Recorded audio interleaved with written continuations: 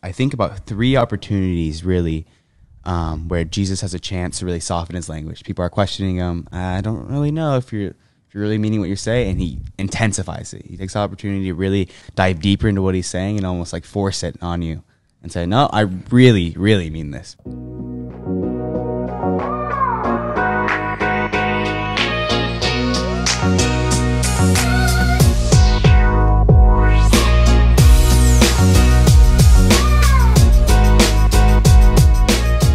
Welcome back to another episode of PPK. I'm your co-host, the man on fire, John Sablon. The middle child, Keone. And your boy Meeks. Well, boys, we are back. We are recording this on Wednesday of Holy Week. So this is probably one of the quickest episodes we're going to be flipping in all of our series. But we found it appropriate, right, that on this day that we are recording, we're preparing. So for us as Catholics, the most sacred liturgy of the Triduum. So the next 3 days, Holy Thursday, Good Friday, and of course, when we get into Holy Saturday, and that leads into obviously Easter Vigil, is the most important liturgy for us, the most important time for us as Catholics. Now it's a little bit of a struggle this year just because we're without the sacraments. We're going to be without the Mass, at least full participation. So we're going to have to be doing this obviously virtual. But as we prepare during this Holy Week, and we prepare specifically as we enter into the Triduum, right, the three most holy days of our faith, to talk about the Eucharist. So this one is on the real presence, the true presence of God. And for those of you who aren't familiar with what that means, for us as Catholics, we believe that present in the bread and in the wine is the body, blood, soul, and divinity of our Lord. That when the priest at the time of consecration, when we're in the context of the Mass, calls down for the Holy Spirit and represents the sacrifice of our Lord and says, take this all of you and eat from it, and take this all of you and drink from it, that at that moment that the species of the bread and of the wine become the body, blood, soul, and divinity. Now, this is obviously a very deep topic, and we're not going to probably do it justice in the short period of time we'll be recording this episode, but it's real critical, particularly in these days, because of where the Catholics in the church are today with regards to this specific teaching. So if you looked at the one thing that separates us from every other Christian, it's the Eucharist, the belief. I mean, that's one of the main things, right? Because we can think about apostolic succession, the founder of our church being Jesus Christ himself, and having authority all the way down through our bishops and priests today. But one of the key things is Holy Eucharist, the real presence. Now, why is that an important topic for us today? Because both polls that came out, both from the Gallup poll and the Pew Research Center, say that essentially 60% plus of Catholics do not believe that Jesus is truly present in our most sacred sacrament. You think about this, for as Catholics, it's the source and summit of our faith. 60% plus. 1 in 5 Catholics. So 5 Catholics out of every Catholic that knows the teaching, only 1 in 5 actually accept it. I believe that's the teaching on it. So obviously this is near and dear to our hearts for us as Catholics. That's critical. It's a source and summit of our faith, as we know in the church's teaching. And yet most of us approach this sacrament like it's just a symbol, which is a lot of what our separated brothers and sisters in the Protestant faith believe. It's just a symbol. It's nothing spectacular about it. That's why it can be grape juice or whatever you want it to be. So Meeks, let's kick it off to you as we start to dive into such a deep but intimate topic on true presence. So obviously I'm not ready to handle that deep topic on my own, so we're just going to go to the source of it all, because I mean, it's important to know that this is not just Catholic dogma that was made up by a pope in the 6th century. This is taken from the Bible itself, from Jesus' own mouth. And I think it's important as we look through John chapter 6 to understand that people didn't believe it when Jesus said it either. So it's probably no surprise that people aren't going to believe it when a priest or our church says it. And there's I think about 3 opportunities really where Jesus has a chance to really soften his language. People are questioning him. I don't really know if you're really meaning what you're saying, and he intensifies it. He takes the opportunity to really dive deeper into what he's saying and almost like force it on you and say, no, I really, really mean this, basically is what he's doing. So John chapter 6, it starts out with the multiplication of loaves and fish. So after he performs this little miracle, a group of people, his disciples mostly, and they follow him, and he kind of has this opportunity to teach. And so he basically is telling them don't work for this bread that perishes on earth, but work for the bread that gives eternal life. And that bread can only be given from the Father. He talks about Moses and obviously their fathers, all knowing Moses and the manna that he was given from the Father, and saying that Moses didn't give you bread from heaven, it was the Father that gave you bread from heaven. And he says the bread of God is that which comes down from heaven and gives life to the world, obviously referring to himself is what he's really referring to, which they'll find out sooner or later. And so they're all with it, right? At this point, like, yeah, it sounds pretty fire. It's a little bit prosperity gospel maybe vibes they're giving. Yeah, this bread's going to be sick. And so, Lord, always give us this bread. And then he kind of, what maybe seems like symbolic talk to them first, is he says, I am the bread of life. I come down from heaven. So kind of making that connection between, that bread that I was just talking about with God, that's me. And then, so they're kind of having some trouble with this because they said, well, from heaven? Are you sure? Because I'm pretty sure you're Joseph and Mary's kid. I don't think you really came down from heaven. So he, whatever. He says, do not grumble among yourselves. No one has seen the Father except the one who is from God. He who believes will have eternal life. And he says, so they struggle with the whole I am the bread of life. He takes that, that's what I'm saying, he takes that step a little bit further. He intensifies his language instead of softening it. I am the bread of life. Your fathers ate the manna and died. Whoever eats of this bread will live forever. The bread also which I will give for the life of the world is my flesh. And so people are like, well, how are you going to give us your flesh to eat? Like, it's kind of weird. He's giving some creepy vibes off. Obviously, regardless of Jewish tradition, which we know is kind of speaks about, blood and flesh and where to draw that line for animals, at least, and eating that in the Old Testament. They kind of draw those lines. And so I think it's important to even put yourself in that situation as if you were listening to anybody and he was saying, I'm going to give you my flesh. You're probably going to be taken aback, right? So and Jesus understands this. He's not stupid. He knows people are reacting that way. So as they are taken aback again, like saying, hey, how is he going to give us his flesh? He once again intensifies his language. And so he says, when I begin to start to question, he does the whole I am man, I say to you, which is just translate to, hey, listen up. This is important. And he says, unless you eat the flesh of the Son of Man and drink his blood, you have no life within yourselves. In case you thought that was like, maybe I didn't mean that. For my flesh is true food and my blood is true drink. And so this is where anyone who is an actual practicing Jew or knowledgeable Jew in that time would kind of be taken aback and probably start walking away, because the Old Testament would forbid anyone to eat any animal flesh that had blood in it, because their thought was that if you were to drink an animal's blood, you're almost partaking in that life, and that's obviously lower than you, so that'd kind of be weird if you're doing that.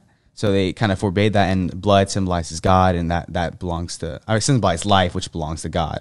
So that was kind of a no-no, and you're not supposed to do that. So when Jesus says that, obviously it's going to bring a lot of questions and concerns, and people are walking away, and even it says here, even his own disciples leave.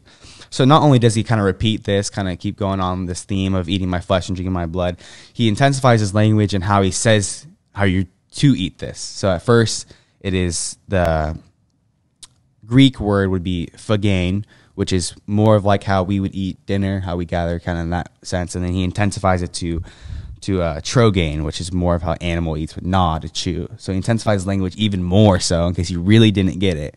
So it's 3 opportunities where he has a chance to soften his language, just like many of the Protestant brothers talk to us, right, about how, well, I don't, is it really his, they do the same thing, right? Are you sure? I don't really think so. But the 3 times he's continually pushing it, and so even his disciples are walking away. So you think at that point, okay, Jesus, your own disciples are walking away. Are you going to soften your language? Because even disciples are like, this is really hard to hear. I don't really know who can listen to it, is what they're saying. Mm-hmm. And then he just turns to his 12. He's like, you guys trying to bounce too? And they're like, nah, I guess I'll just stay here. But it's just that idea that how many times does he have to, like, what response is there to that in saying, no, I didn't think he meant it, or maybe he means it and they don't think that can be replicated within the church. That could be a thing. Mm-hmm. But then again, it's just like, which we'll get into later on, if that wasn't Jesus' point, and that's not the source and summit of our faith, then what really is, So mm-hmm. I'm sure we'll get in that a little bit later on. But yeah, I mean, that's a good summarization of, you think about that. So John chapter 6, for those of you who are listening, is what we know as the bread of life discourse, as Miko just kind of walked us through that. And that is always interesting for somebody who taught Christian initiation for adults. I always used to ask Protestants that would come into the church, like, what did you guys do with that chapter? right? Especially when Jesus does turn. So knowing that this is disturbing the audience, the disciples, knowing that his closest crew, right, his 12 are like, this is hard to take, right? And Jesus does turn to him and says, "Now, hey, you guys, why don't you help me out? I was only symbolizing, right?" No, he said, "Do you two want to leave?" And that's when St. Peter says, right, "Lord, to whom shall we go? You have the words of eternal life." And a lot of that for us, and when I think about it in our own walk of faith, you think about when we think about us as Catholics, right? Especially us as Catholics, right? We don't bend to the world.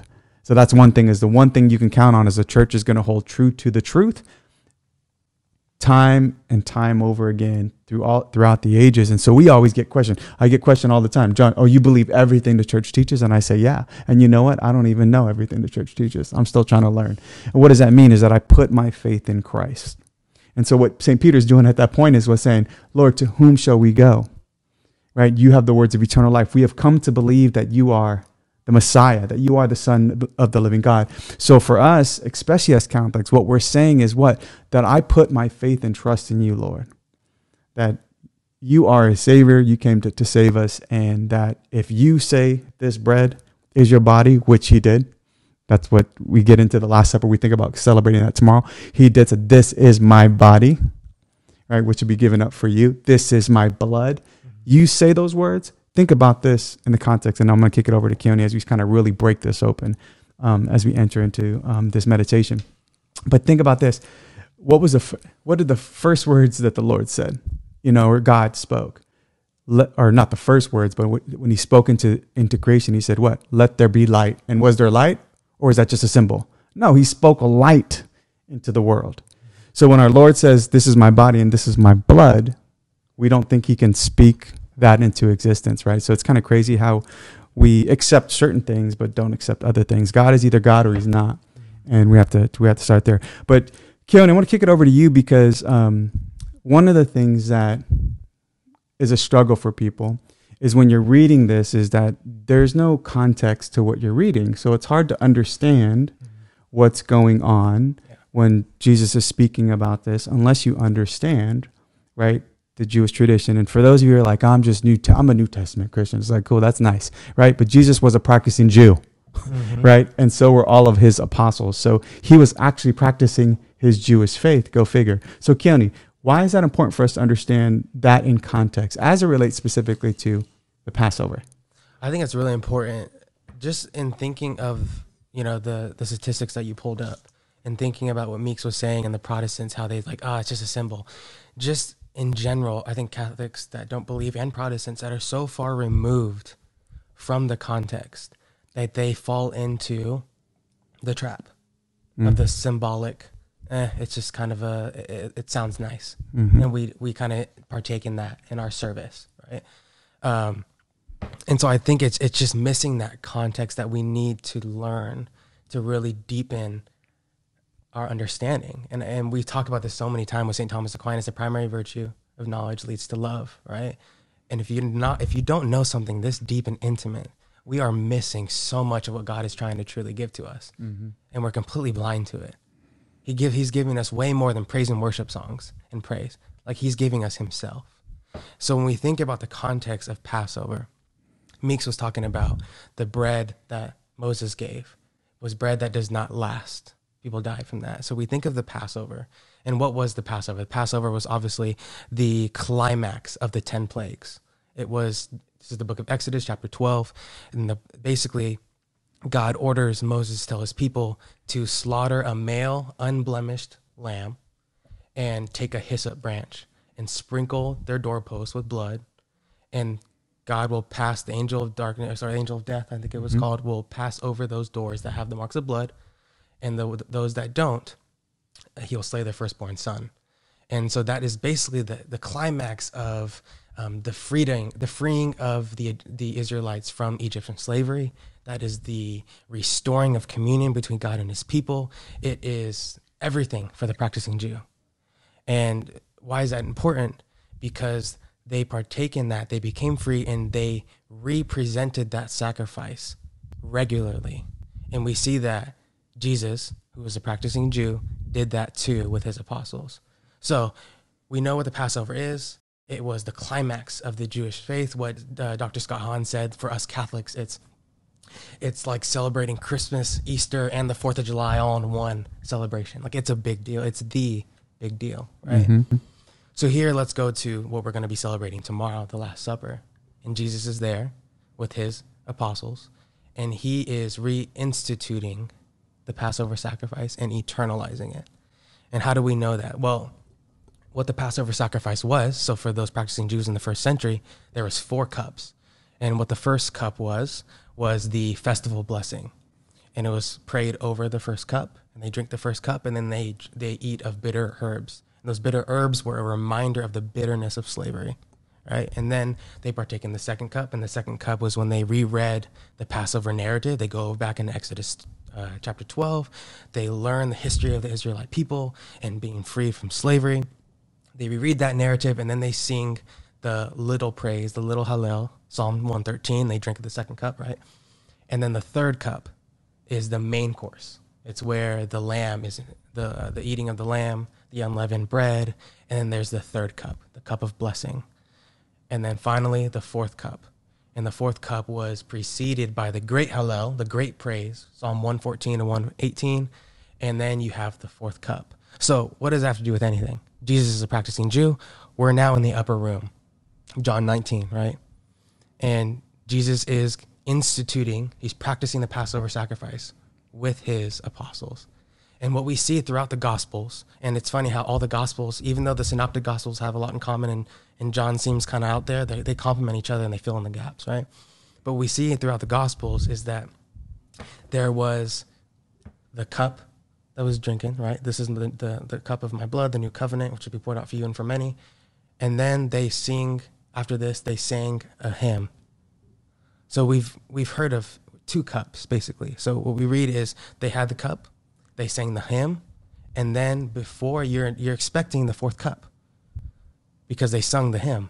We know that that's the great Hallel. So the practicing Jew hearing this is like, that's the great Hallel. We're about to have the fourth cup, and that's Passover, right?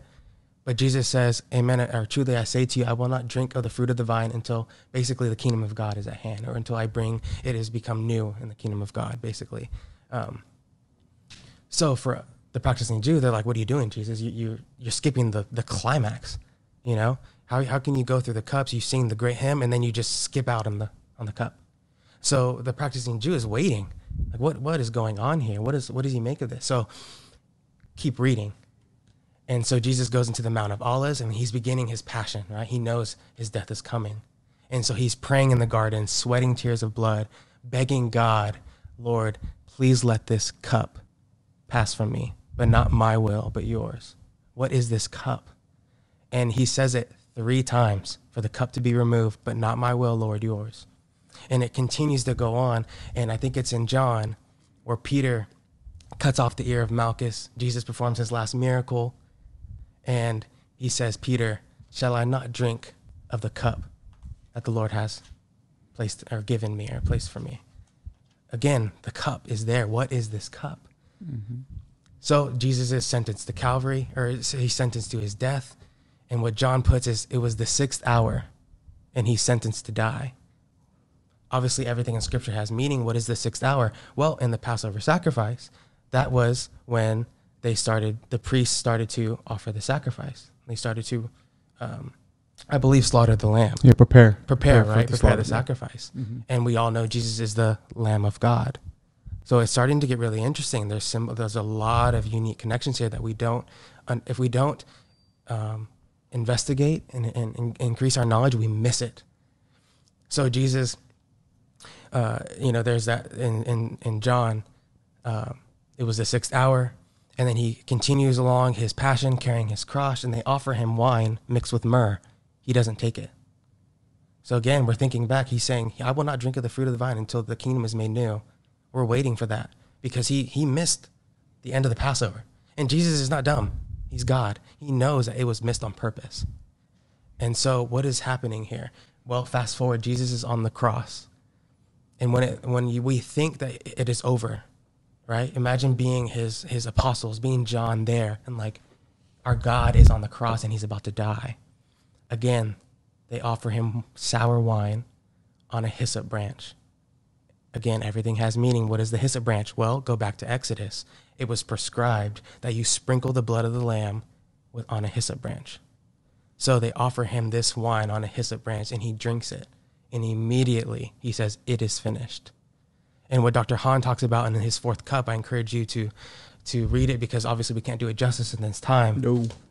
But it that he refers to, Jesus, when he says it is finished, it is not our redemption. That didn't happen until he rose from the dead. That's Romans 4:25.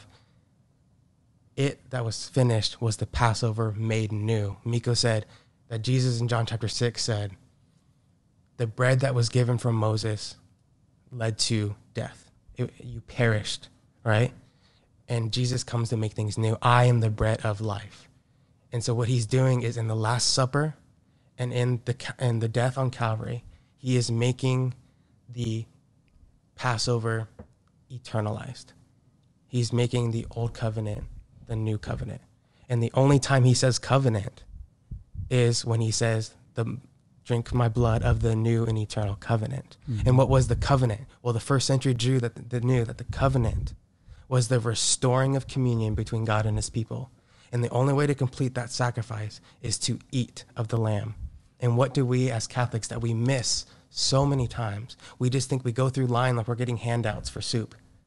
No, we're lining up because we are completing the sacrifice, and we get the opportunity to restore communion with God that he's giving us. You need to eat of this, and he knows it because it's good for us. And it is the bread that will sustain us to give us life, right? And we get to participate in that every Sunday. The Passover made new. Not just the lamb, the animal, right, that was below us. No.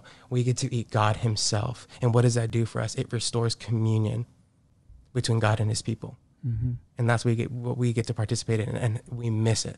Mm-hmm. And Protestants, of course, they're going to miss it, but 75% of Catholics miss it. Mm-hmm. And what a shame. Mm-hmm.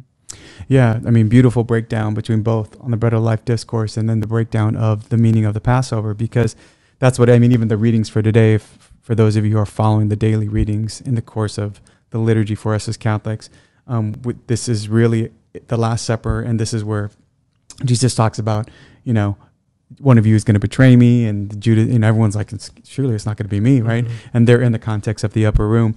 But a couple of things to point out, just to highlight, and what Keanu's talking, there's so much there. And again, what we're pulling from, we're not going to do it any justice, is Dr. Scott Hahn's book and actual video series, The Fourth Cup.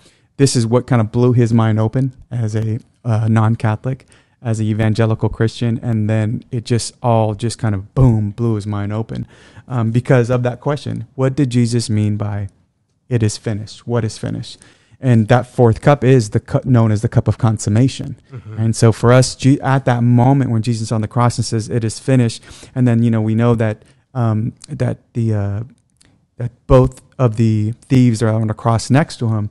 Both their legs were broken, right, to ensure that they would die, and Jesus was already dead, so his legs weren't broken, and just to make sure they thrust the lance in his side, and then we have the water and his blood pouring out, and we know for us that's really the birth of the church, right, pouring forth from his side. He himself was an unblemished lamb. So in order for the Passover to count, going back to your meditation on that, for one, it had to be an unblemished male lamb. Mm-hmm.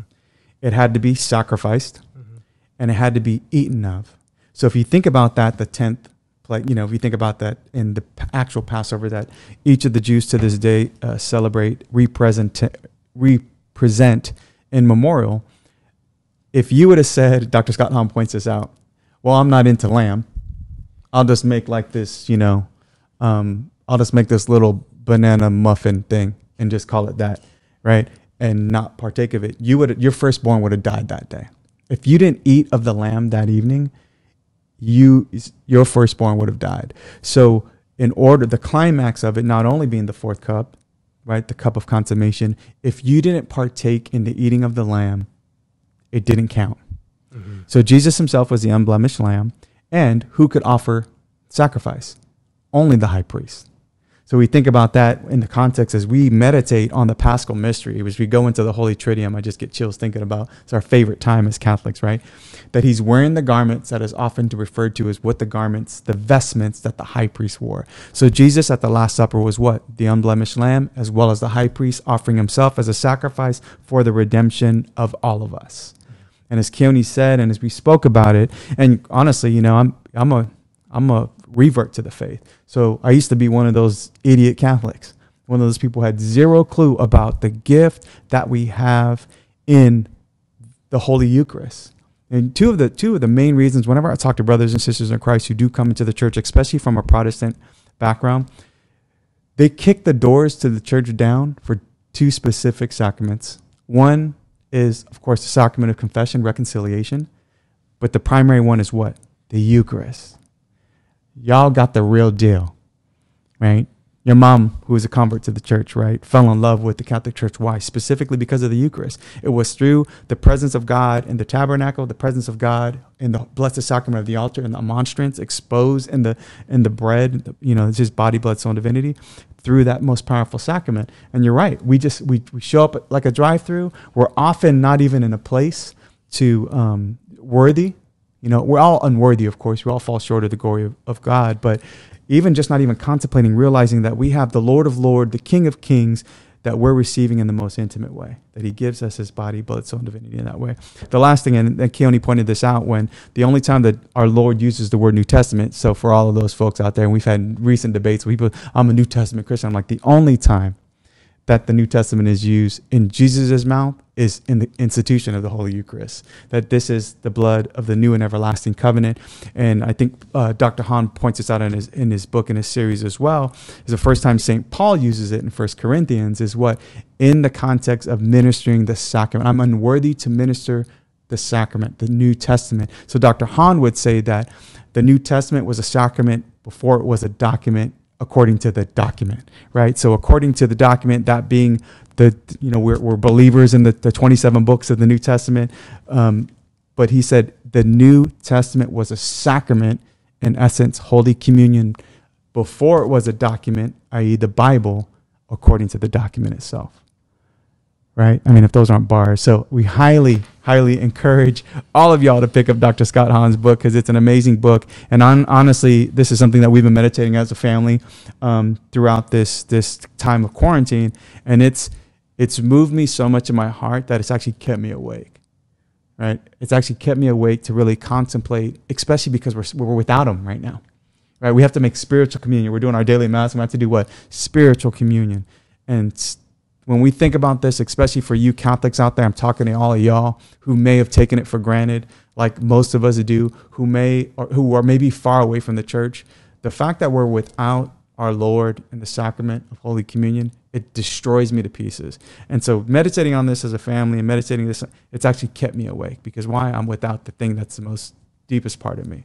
So just last parting words, Meeks, anything you got to say to our people out there just about this truly deep subject, but such a core to our faith? Yeah, I want to add a couple of things. I think one, just real quickly, how I mentioned before, how that the drinking of a blood would be partaking in an animal's life, which is obviously something you don't do. But the reason why we do it for Christ is we're partaking in his life. Mm-hmm. So that's the whole point of it. That's why it's important to drink the blood. Mm-hmm. You might be, the flesh, the lamb, we get that part, but why do we drink it? And I think that's such a beautiful thing to think about, to put in the context of the Mass. And then secondly, one of my, I think, favorite videos I've ever watched, especially from an evangelical Christian, was a Francis Chen little spiel he had, and it kind of like a realization of kind of what services had become basically in the Protestant realm. And he basically was just discussing how he didn't realize that for 1,500 years it was basically one church. And it was one church, and at the center of every single church that was under the Catholic Church was the altar, basically, right? It was a Eucharistic sacrifice, is what it was. Mm-hmm. And so he had come to this realization, kind of reading, and he was taken aback by the fact that the split from that church and just the differences that comes with Protestants and Catholics and all these things, it ended up replacing the Eucharistic sacrifice with the pulpit, and it became basically, it was a point of humility for him, and like, what the hell am I doing, basically? Why are you replacing the center, the Eucharistic sacrifice with me at the pulpit? And in his own words saying, you're replacing, basically the body and blood of Jesus Christ with a guy who goes to his room and studies scripture for a few hours or 10 hours, whatever it is. And then he becomes the center of your service. Mm-hmm. And so I think the reason why I bring that up is because it's like the reality of, well, what's the point of us gathering, really? And why would we go out to a mass or a service? So if it's like, obviously for us, we're going to receive, because if it was just about hearing readings, then why don't you just do that at home? Mm-hmm. You could just read the readings and we can listen to Bishop Barron talk about it on YouTube. Mm-hmm. So then it becomes like Keone was saying, he's offering more than praise and worship. There's a lot more than praise and worship. Or some sermon. Or a sermon from, and it's just funny because like Francis Chan, being the super popular and powerful evangelical Christian, is saying, we have replaced that Eucharistic sacrifice with the pulpit of some guy who just goes in his room and studies the scripture for 10 hours or whatever it is, and prepares his homily, and that's what we listen to. And now that's our focus. Important, but not equally important. No.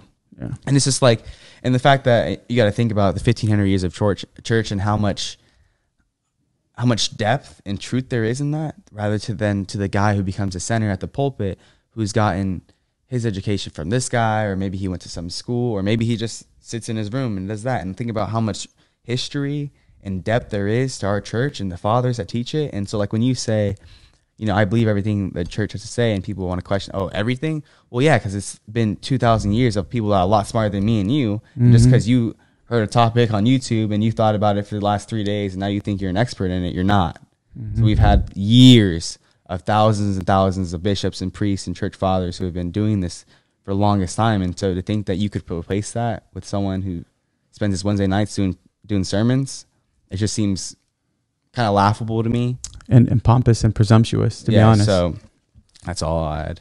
Good point. Keone. One last thing, just how Mika was talking about the participation in the blood of the Lamb was below us, and how the participation in the blood of Christ, it allows us to participate in Christ's divinity, right? We'd say in the Mass, the priest says it in the Mass, by Jesus came down to partake in our humanity so that we can have a chance at the partaking in his divinity, right? Mm-hmm. But we see for those that, will say, I'm a New Testament Christian, or I believe in Scripture, St. Paul himself says in 1 Corinthians chapter 10, he says, the cup of blessing which we bless, is it not a participation in the blood of Christ? And what is the cup of blessing? That's very specific wording. The cup of blessing was the third cup, the main meal of the Passover sacrifice. So again, the Passover, understand the Passover. We're representing the bloody sacrifice of the Last Supper and Jesus' death on the cross. We're representing that bloody sacrifice in an unbloody manner every Mass. And why is that important?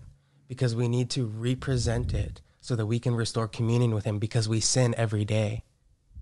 That's why they did it how often they did it? They did it regularly, right? Mm-hmm. The Passover sacrifice for a first century Jew, one, to remember it as a memorial, but to restore communion. And that's what we do every Mass. We start off the Mass by saying, Lord, have mercy on me. There's nothing you did. You did it. Final. It's the final, but we need to represent it. Why? Because the only thing worthy of praise and sacrifice to you is yourself. And he allows us to participate in that. Why? Because he wants us to restore communion with him. Mm-hmm. So I just encourage you, as we enter into Holy Thursday, Good Friday, really take that to heart, because I think what a better time now than ever when we're one without him, but we're in this place of isolation, to really meditate on what the Last Supper and what Good Friday is, and the gift of the Eucharist that we have as Catholics. Mm-hmm. Yeah, it was great. This has been edifying. Listening to both of you boys actually speak about it, just it just speaks to the depth of our faith. And just an encouragement out there, as you've heard from all three of us talking about this in different capacities and different ways. For you who may be a fallen away Catholic, come back to the church. That God is waiting for you to be reconciled. He gave himself up. He freely laid down his life. His life wasn't taken. He gave it for our sake, for your sake. The other piece is for those, hopefully this was helpful to kind of break open such a deep topic. And we just ask, especially for those Catholics, if you're one of those 6 or 7 people out of 10 that do not believe. I hope that's opened up your mind. And again, encourage you to go get Dr. Scott Hahn's The Fourth Cup. I encourage you to start diving into your faith, especially because you have time. Don't be sitting out there binging on Netflix or wasting your time in this cultural craziness that we're in, but really get to know Christ and know what he did for you. Remember, as Miko stated and as Francis Chan has come to know, that for 1500 years, everybody was Catholic. And anybody who dives into the early church, you want to know, let's go back to what the first century Christians did. Anybody who dives into the early church will realize two things. One, it was Eucharistic. Two, it was very hierarchical. So the apostolic succession, the authority within the church was there. But most importantly, it was Eucharistic. So, we just encourage all of you to continue to, reach out to us and let us know if there's something else that we can speak to. And we just continue to pray for you. Hope that you have a great Holy Week, a great Holy Triduum, and an Easter Sunday, because we won't see you until after then. So, and don't forget, like, comment, and subscribe. God bless you, and a happy Easter to you all once we get there. But there is no Easter Sunday until there's a Good Friday. God bless you and keep you, and get holy or die trying.